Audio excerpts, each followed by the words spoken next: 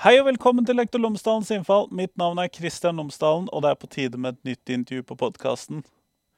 Nei, vent litt. Dette jo... Pokker, jeg har gått til feil studio. Dette jo studio til podcasten Et bedre Skole-Norge. Pokker, jeg får heller gå før Øyvind Børven kommer og tar studio. Men i hvert fall, vi høres en annen gang.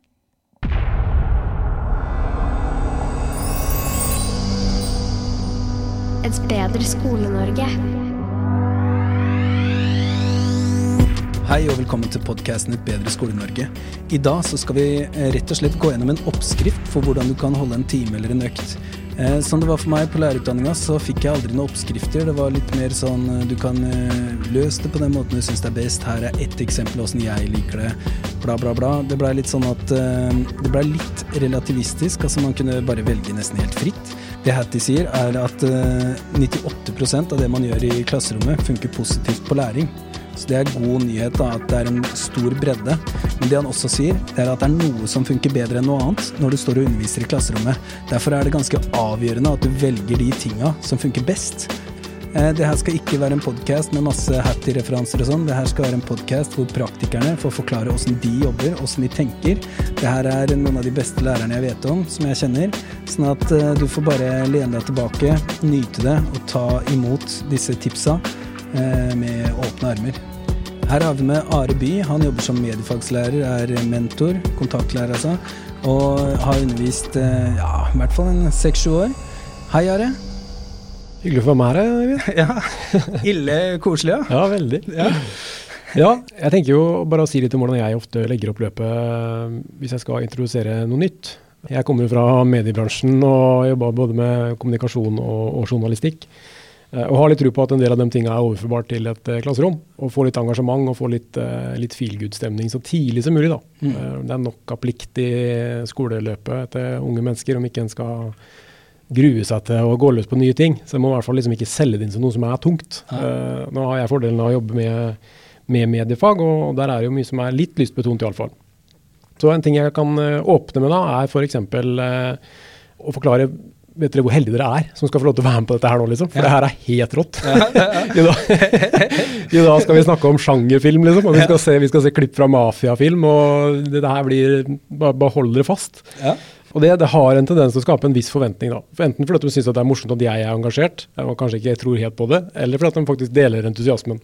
Uansett så skal det skje noe. Og da pleier jeg gjerne å åpne med en sånn solvariant, hvor vi rett og slett bare kaster et tema eller et ord på tavla, og ber dem å komme med one-liners eller poenger eller en eller annen referanse de har til det ordet. Da tegner du en sirkel på tavla, og inni den sirkelen skriver du et ord. Kan det være sjangerfilm, eller? Ja, det kan typ være mafia.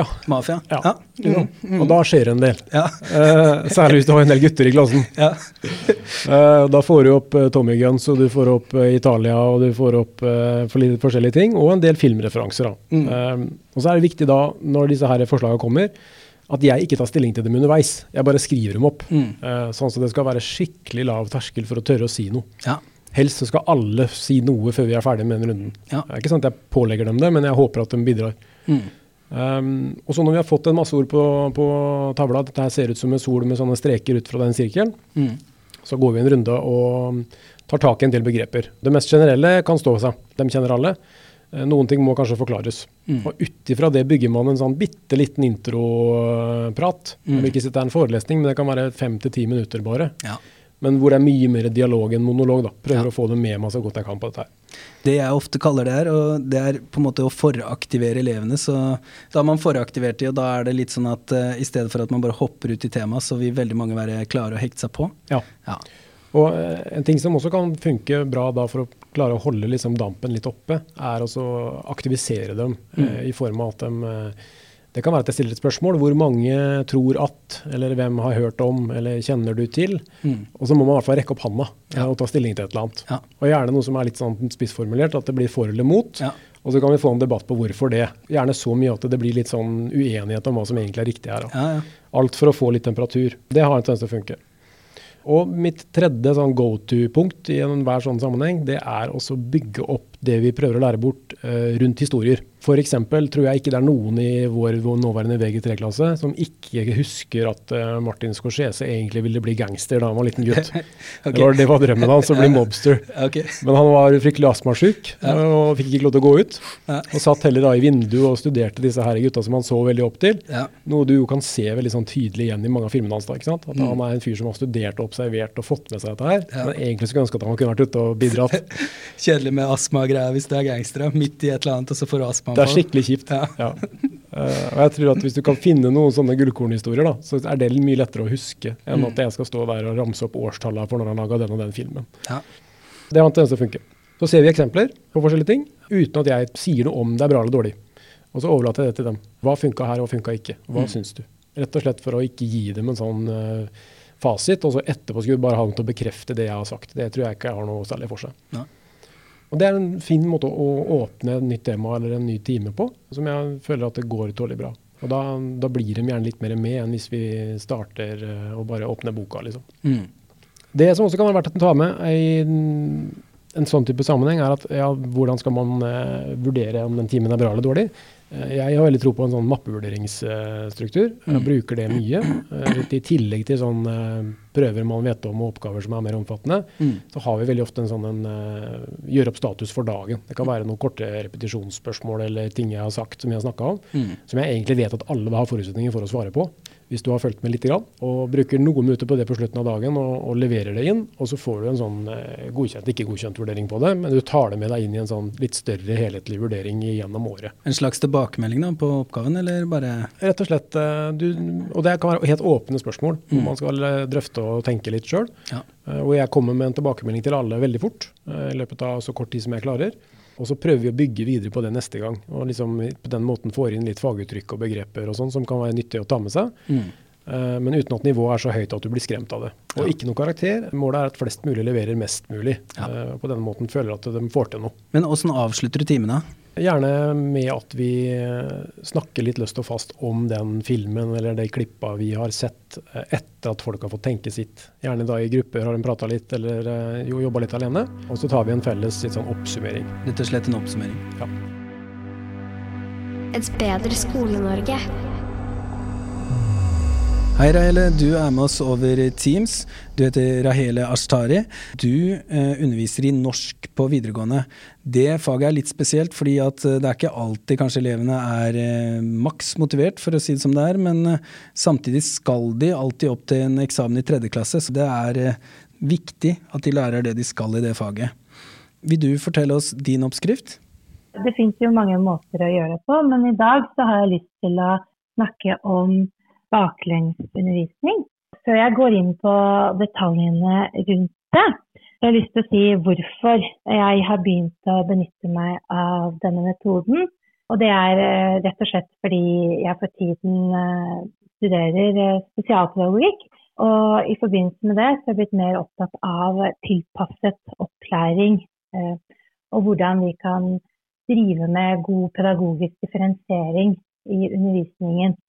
Og etter å ha prøvd ulike metoder og tenkt litt rundt prinsippene rundt tilpasset opplæring, så har jeg endt opp med at hvis jeg underviser etter baklengs planlegging-metodene, som går da ut på 3 trinn, så vil det hjelpe meg til å kunne ivareta det spektret av nivå blant elevene som man alltid møter i et klasserom. Så hva baklengs planlegging? Jo, baklengs planlegging det delt inn i 3 faser i planleggingen. Jeg skal bare gå fort gjennom fasene før jeg går og sier litt om hva hver fase innebærer. I fase 1 så snakker vi om hva skal elevene lære. Og her jo elevenes, sagt på en litt akademisk måte, læringsutbytte som sentralt. I fase 2 så det tenke på hva vil gjelde som bevis for læring. Hvordan skal elevene få vise fram hva de kan?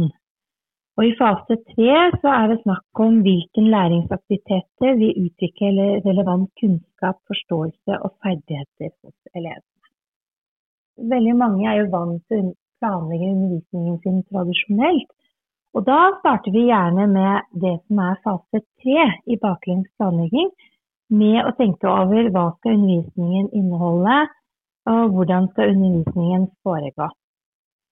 Og som nevnt så ønsker jeg jo å være flinkere til å differensiere. Så da snur vi på det og går tilbake til fase 1. Hva skal elevene lære? Og da bør vi tenke på hvilken mål skal ligge til grunn for undervisningen.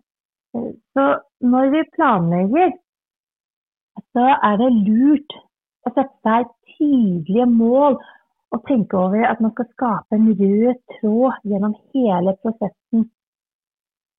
Og du kan si at igjen på en akademisk måte, vi snakker her om læringsutbytte etter endt undervisning. Vi snakker på et akademisk språk om hvilke kunnskaper i forståelse og ferdigheter elevene skal ha. Så da vi inne på fase 1. Og det faktisk gjennom en slik tilnærming at jeg i fase 1 at jeg har forstått at det kan hjelpe meg med å planlegge undervisningen min mer differensiert. For allerede før jeg setter i gang med det tradisjonelle med hva undervisningen skal inneholde og hvordan den skal foregå, så begynner jeg å tenke over hvilken klasse det jeg har foran meg. Hvordan nivået i denne klassen, og hvordan kan jeg løfte de elevene som mestrer faget på et lavt nivå her vi nå i dag, opp, og hvordan skal jeg på en måte løfte de som briljerer i faget og viser utrolig sterke ferdigheter, kompetanse og kunnskap. Så hva skal det læringsutbytte være for de ulike elevgruppene? Det bør man ha i bakhodet før all undervisning setter i gang. Det vil hjelpe til å gå over i fase 2. For når du har skapt en bevissthet og tenkt over hvilken elevmasse, hvordan klassen din i dag, for hver klasse forskjellig fungerer, da kan du begynne å gjøre vurderinger som hva vil gjelde som bevis for læring, som fase 2. Og i denne fasen her, så det lurt å tenke over spørsmål som hvordan skal elevene vise i hvilken grad de har nådd målene? Hvordan skal elevene få vise en helhetlig kompetanse? Hvordan skal elevene bli vurdert? Og gjennom å stille seg disse spørsmålene, så vil det bidra til at man kanskje blir flinkere til å gi et variert vurderingsoppgaver. Jeg jobber som norsklærer på videregående, og ofte så ender vi jo mange av oss med de samme vurderingsformene, organiseringen av vurderingen. Det liksom skriftlig innlevering eller en skrivedag på skolen. Noen har begynt å benytte seg av podcast og lydspiller. Noen har til en viss grad noen medieinnspillinger av ulike slag. Så det litt viktig her for å kunne ivareta elevmassen, så må vi pushe oss som lærere til hvordan kan jeg skape flere rike vurderingsoppgaver som tar for seg ulike måter å vise kompetanse og ferdighet på. Ja, så skal vi gå inn på fase 3, som den fasen de fleste kjenner til. Hvilke læringsaktiviteter vil utvikle relevant kunnskap, forståelse og ferdigheter hos elevene. Og da jo spørsmålet som typisk, hva skal undervisningen inneholde? Hvordan skal undervisningen foregå? Og det først da, etter å ha gått gjennom fase 1 og 2, at jeg går inn på arbeidsmåter, tekstutvalg, ressurser, materialer, og tenker over for eksempel Blooms taksonomi med huske, forstå, anvende, analysere, vurdere og skape. Og så ser nivåene, og igjen denne differensieringstanken hele veien. Det litt hvordan jeg jobber. Jeg håper at dere blir klokere, og så må man alltid huske på at man kan planlegge seg i hjel og tro at man har en veldig fin undervisningsøkt, og så går det skikkelig ikke som man ønsker. Og så andre ganger har man kanskje rasket sammen noe litt raskere, og så fungerer det. Det finnes en riktig måte å gjøre ting på, det litt opptatt av. Det finnes mange måter å være en god lærer på. Et bedre Skole-Norge. Da hopper vi videre til Lars Jøran Moen. Du lærer i naturfag og geografi i tillegg til å være rådgiver. Og ja, stemmer det. Du har en oppskrift til oss, du også? Jeg har en oppskrift. I den grad læreryrket består av oppskrifter, så har jeg det. Ja. Jeg har lyst til å snakke litt om en metode som heter PBL, altså problembasert læring. Fordi at i fagene jeg har, naturfag, geografi, så det ofte at det nyttig å bruke en eller annen case da, for å liksom tilnærme seg fagstoffet. Og den faget jeg underviser i ganske sånn begrepstunge, så det liksom veldig dumt å starte med en forelesning og snakke om masse begreper, og så sitter elevene som sånn spørsmålstegn i slutten av timen. Det ikke veldig bra løsning. Så PBL består av en case som blir presentert, et eller annet problem som elevene skal forholde seg til. Har du et eksempel nå, eller? Ja, jeg tenkte jeg skulle si noe om et prosjekt vi har som heter Fotoherbarium, fordi at der det litt sånn interessante koblinger til både mediefag, men også til dette her med begreper i de faga da. Ja. Så Fotoherbarium, vi har jo en mediefagskole her i Fredrikstad, og derfor så det nyttig å bruke fotofaget da, som en tilknytning til naturfag, som da det faget som gjelder her. Elevene får da muligheten til å ta fine bilder av noen planter, og det som viktig med det at de får ganske sånn tydelig eierskap til disse her bildene. Så i stedet for da å starte med tunge begreper, så får de på en måte en slags mappe med disse bildene, som de kan på en måte knytte kunnskapen til da. Det som skjer da at vi lager et sånn digitalt fotoherbarium. De tar bilder av minimum 9 planter da. Og så driver de og ordner og styrer i grafisk, ikke sant? Det grafiske fag, da skal de gjøre det pent og flott og lage mye morsomme grafiske elementer rundt disse bildene. Og når de først har fått eierskap til det dokumentet der, så det sånn at da kan jeg kjøre en teoriøkt som handler om de plantene. La oss si det et kvarter da, en kvarter 20 minutter, som jeg snakker om, frøspredning, og noen planter spres med vind, ikke sant? Og det jo typisk for de plantene som kommer først inn i et økosystem da. Og så, men hvilke planter det jeg har på bildene her som eksempel på det? Og da kan vi knytte fagkunnskapen til de bildene, og det en veldig fin måte å få inn kunnskapen på. Da har de liksom en estetisk tilnærming til de plantene før de begynner å tenke begreper da. Den prosessen går en stund, de spør om ting, vi har en del samtaler da, rundt, prosjektbasert metode egentlig veldig fint for å få frigjort tid også til å snakke med hver enkelt. Så da kan jeg liksom, hvis det en elev som ikke har kommet i gang da, og som trenger å ta noen bilder, så stikker kanskje den eleven ut og tar de bildene han trenger. Selv om de andre har kommet litt lenger, så kan han på en måte gå ut og få gjort det. Og så får man allikevel litt tid da etterpå til å ta de nødvendige samtalene. Og sånn. Så det gir litt mer rom da, for å snakke rundt hvert bilde, og ikke minst få inn fagbegreper og sånn etter hvert. Da. Så typisk oppsett for en time da vil kanskje være at vi tar en samtale i klassen rundt hvordan ligger vi an og sånne ting. Hvor langt har det kommet? Jo, vi har bildene, og vi har begynt å skrive litt, men det litt vanskelig å skrive nok om plantene, ikke sant? Ja, men da tar jeg en teoribolk nå på de plantene. Typiske planter for fase 1, fase 2, ikke sant? Fase 3 av suksesjon da, som liksom fagbegrepet, som handler om skogens utvikling og hvordan ting endrer seg over tid.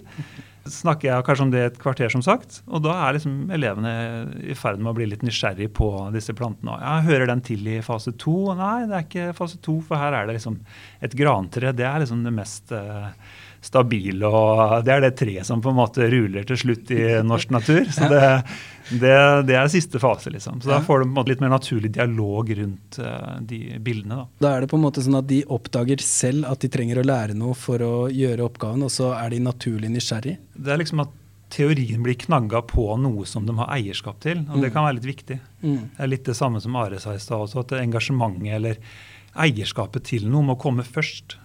For hvis ikke det eierskap, så kan du vedde på at den ramler av i løpet av teoriøkt, ikke sant? Det jo det klassiske, at man tar en lang PowerPoint. Alle har vel vært der som lærer på en måte? Ja, det jo typisk første variant. Man kjører en time PowerPoint, og elevene holdt ut i 20 minutter. Og så kom det masse info de trengte etter de 20 minuttene. Men læreren har ryggen fri da. Ja. Læreren har gjort det han eller hun skal. til eksamen? For det eksamen som viktigst, ikke at de lærer noe. Ja, nei, altså det liksom, PBL kan gjøres på mange ulike måter, men og på skolen her i Fredrikstad så har vi jo kjørt PBL som metode sånn tverrfaglig for å knytte mange fag sammen også, og det jo kjempefint, for da kan man få mye tid til å jobbe med en case, og vi kan faktisk få mange faglærere inn for å bygge opp et fint prosjekt. Da. Ja, jeg vil si at vi har satset litt sånn tyngre på det nå. Vi har 6-7 uker i løpet av året som skikkelig tverrfaglig, rund baut. Hele skolen kjører på med prosjekt. Det veldig spennende. Da kan man på en måte jobbe med overordnet del av læreplaner og masse kult som man kan tenke inn der. Ja. Men for en enkelt time så tenker jeg det viktigste argumentet mitt, det dette her med eierskap, og at elevene har et arbeid som de kan ha litt følelser til. Da. At de kan på en måte, ok, disse her bildene da, som jeg har i naturfaget nå, de har blitt fine liksom, så nå må produktet bli bra til slutt. Og derfor så kan jeg på en måte klare å få inn litt sånn fagbegrep over tid. Da. De har lyst til å gjøre det bra, liksom. Ja. Det betyr noe for dem, da. Det blir det betyr noe for dem, ikke sant? Ja, det noe med følelser der som har en betydning, at det engasjementet må opp, da.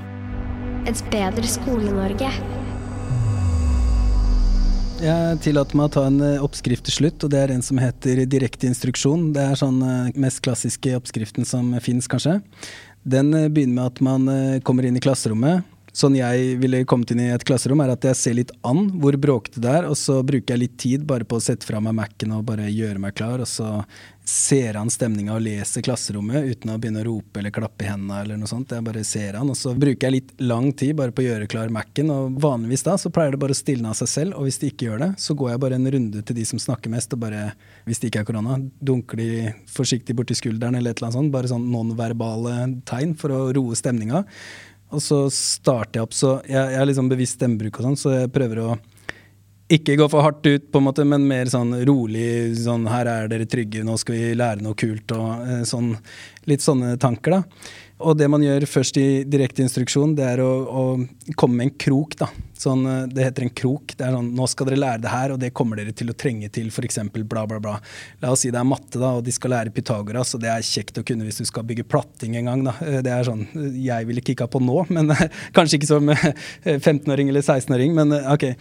Og så ville jeg modellert, på en måte tenkt høyt, jeg ville tegnet Pythagoras-trekanten, ja, nå det litt ut på vidden her med begreper, men dere skjønner forhåpentligvis hva jeg prøver å forklare. Altså, så ville jeg gjort det på tavla, og det jeg gjør da hele tiden å tenke høyt, og det kort sagt å modellere, ikke sant? Og det veldig vanlig å gjøre i matta, men det funker også bra i stort sett alle andre fag.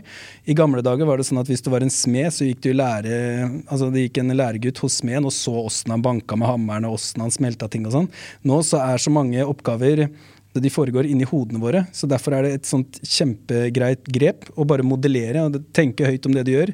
Så jeg har for eksempel modellert dramaturgien i en musikkvideo, og elevene bare sitter og ler, holdt jeg på å si, for de synes det blir helt komisk hvordan jeg forklarer alle detaljer og sånn, men da skjønner de det i hvert fall da.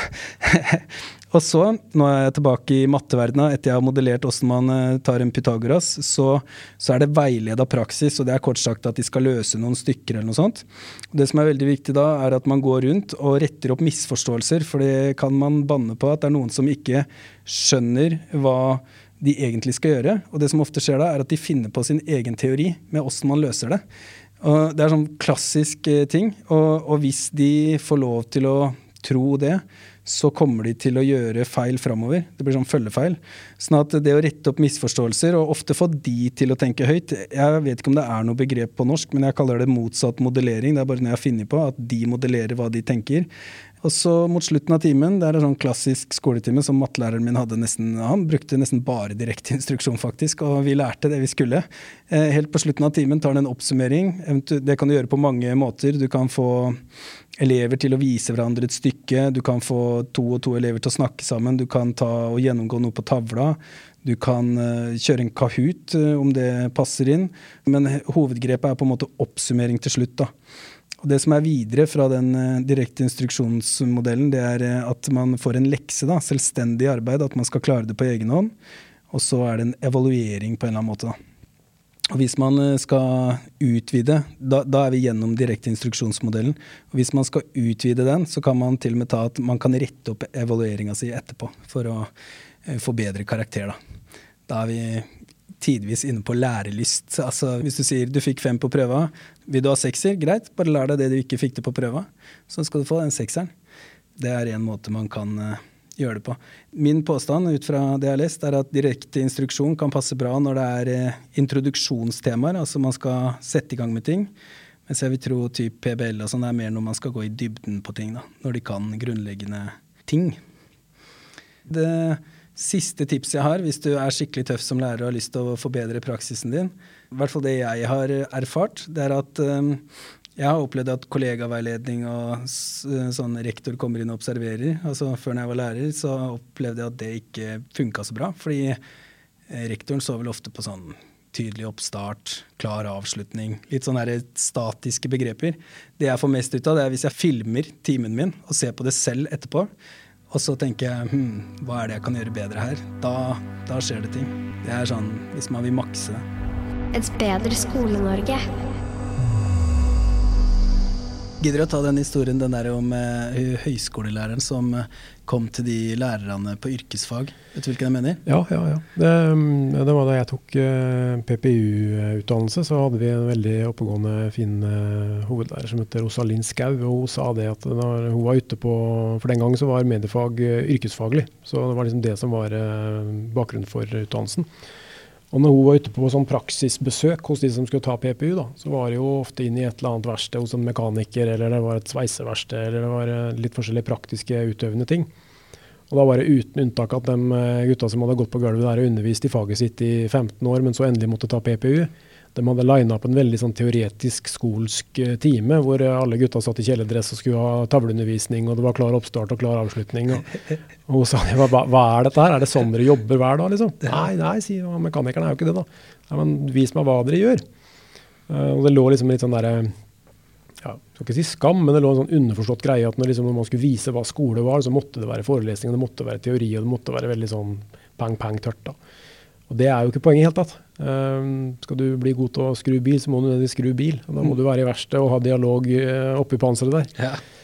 Og det jo så deilig med folk som skjønner det, som underviser mennesker som skal jobbe med utdanning. Men den kan fort glemme det litt. Så det som du sier, skal man ha en sånn kollegaveiledning, da, så jo uten unntak en sånn type time man får se som regel. Ja. Da skal man liksom flotte seg litt for hverandre også. Så det henger i. Ja, det blir som en forestilling. Ja. Yes. Det noe mer som bør føyes til? Sånn tørt, løst eller fast? Nei, jeg tror vi har nailet det. Ja, nailet det. Der oppskriften. Et bedre Skole-Norge.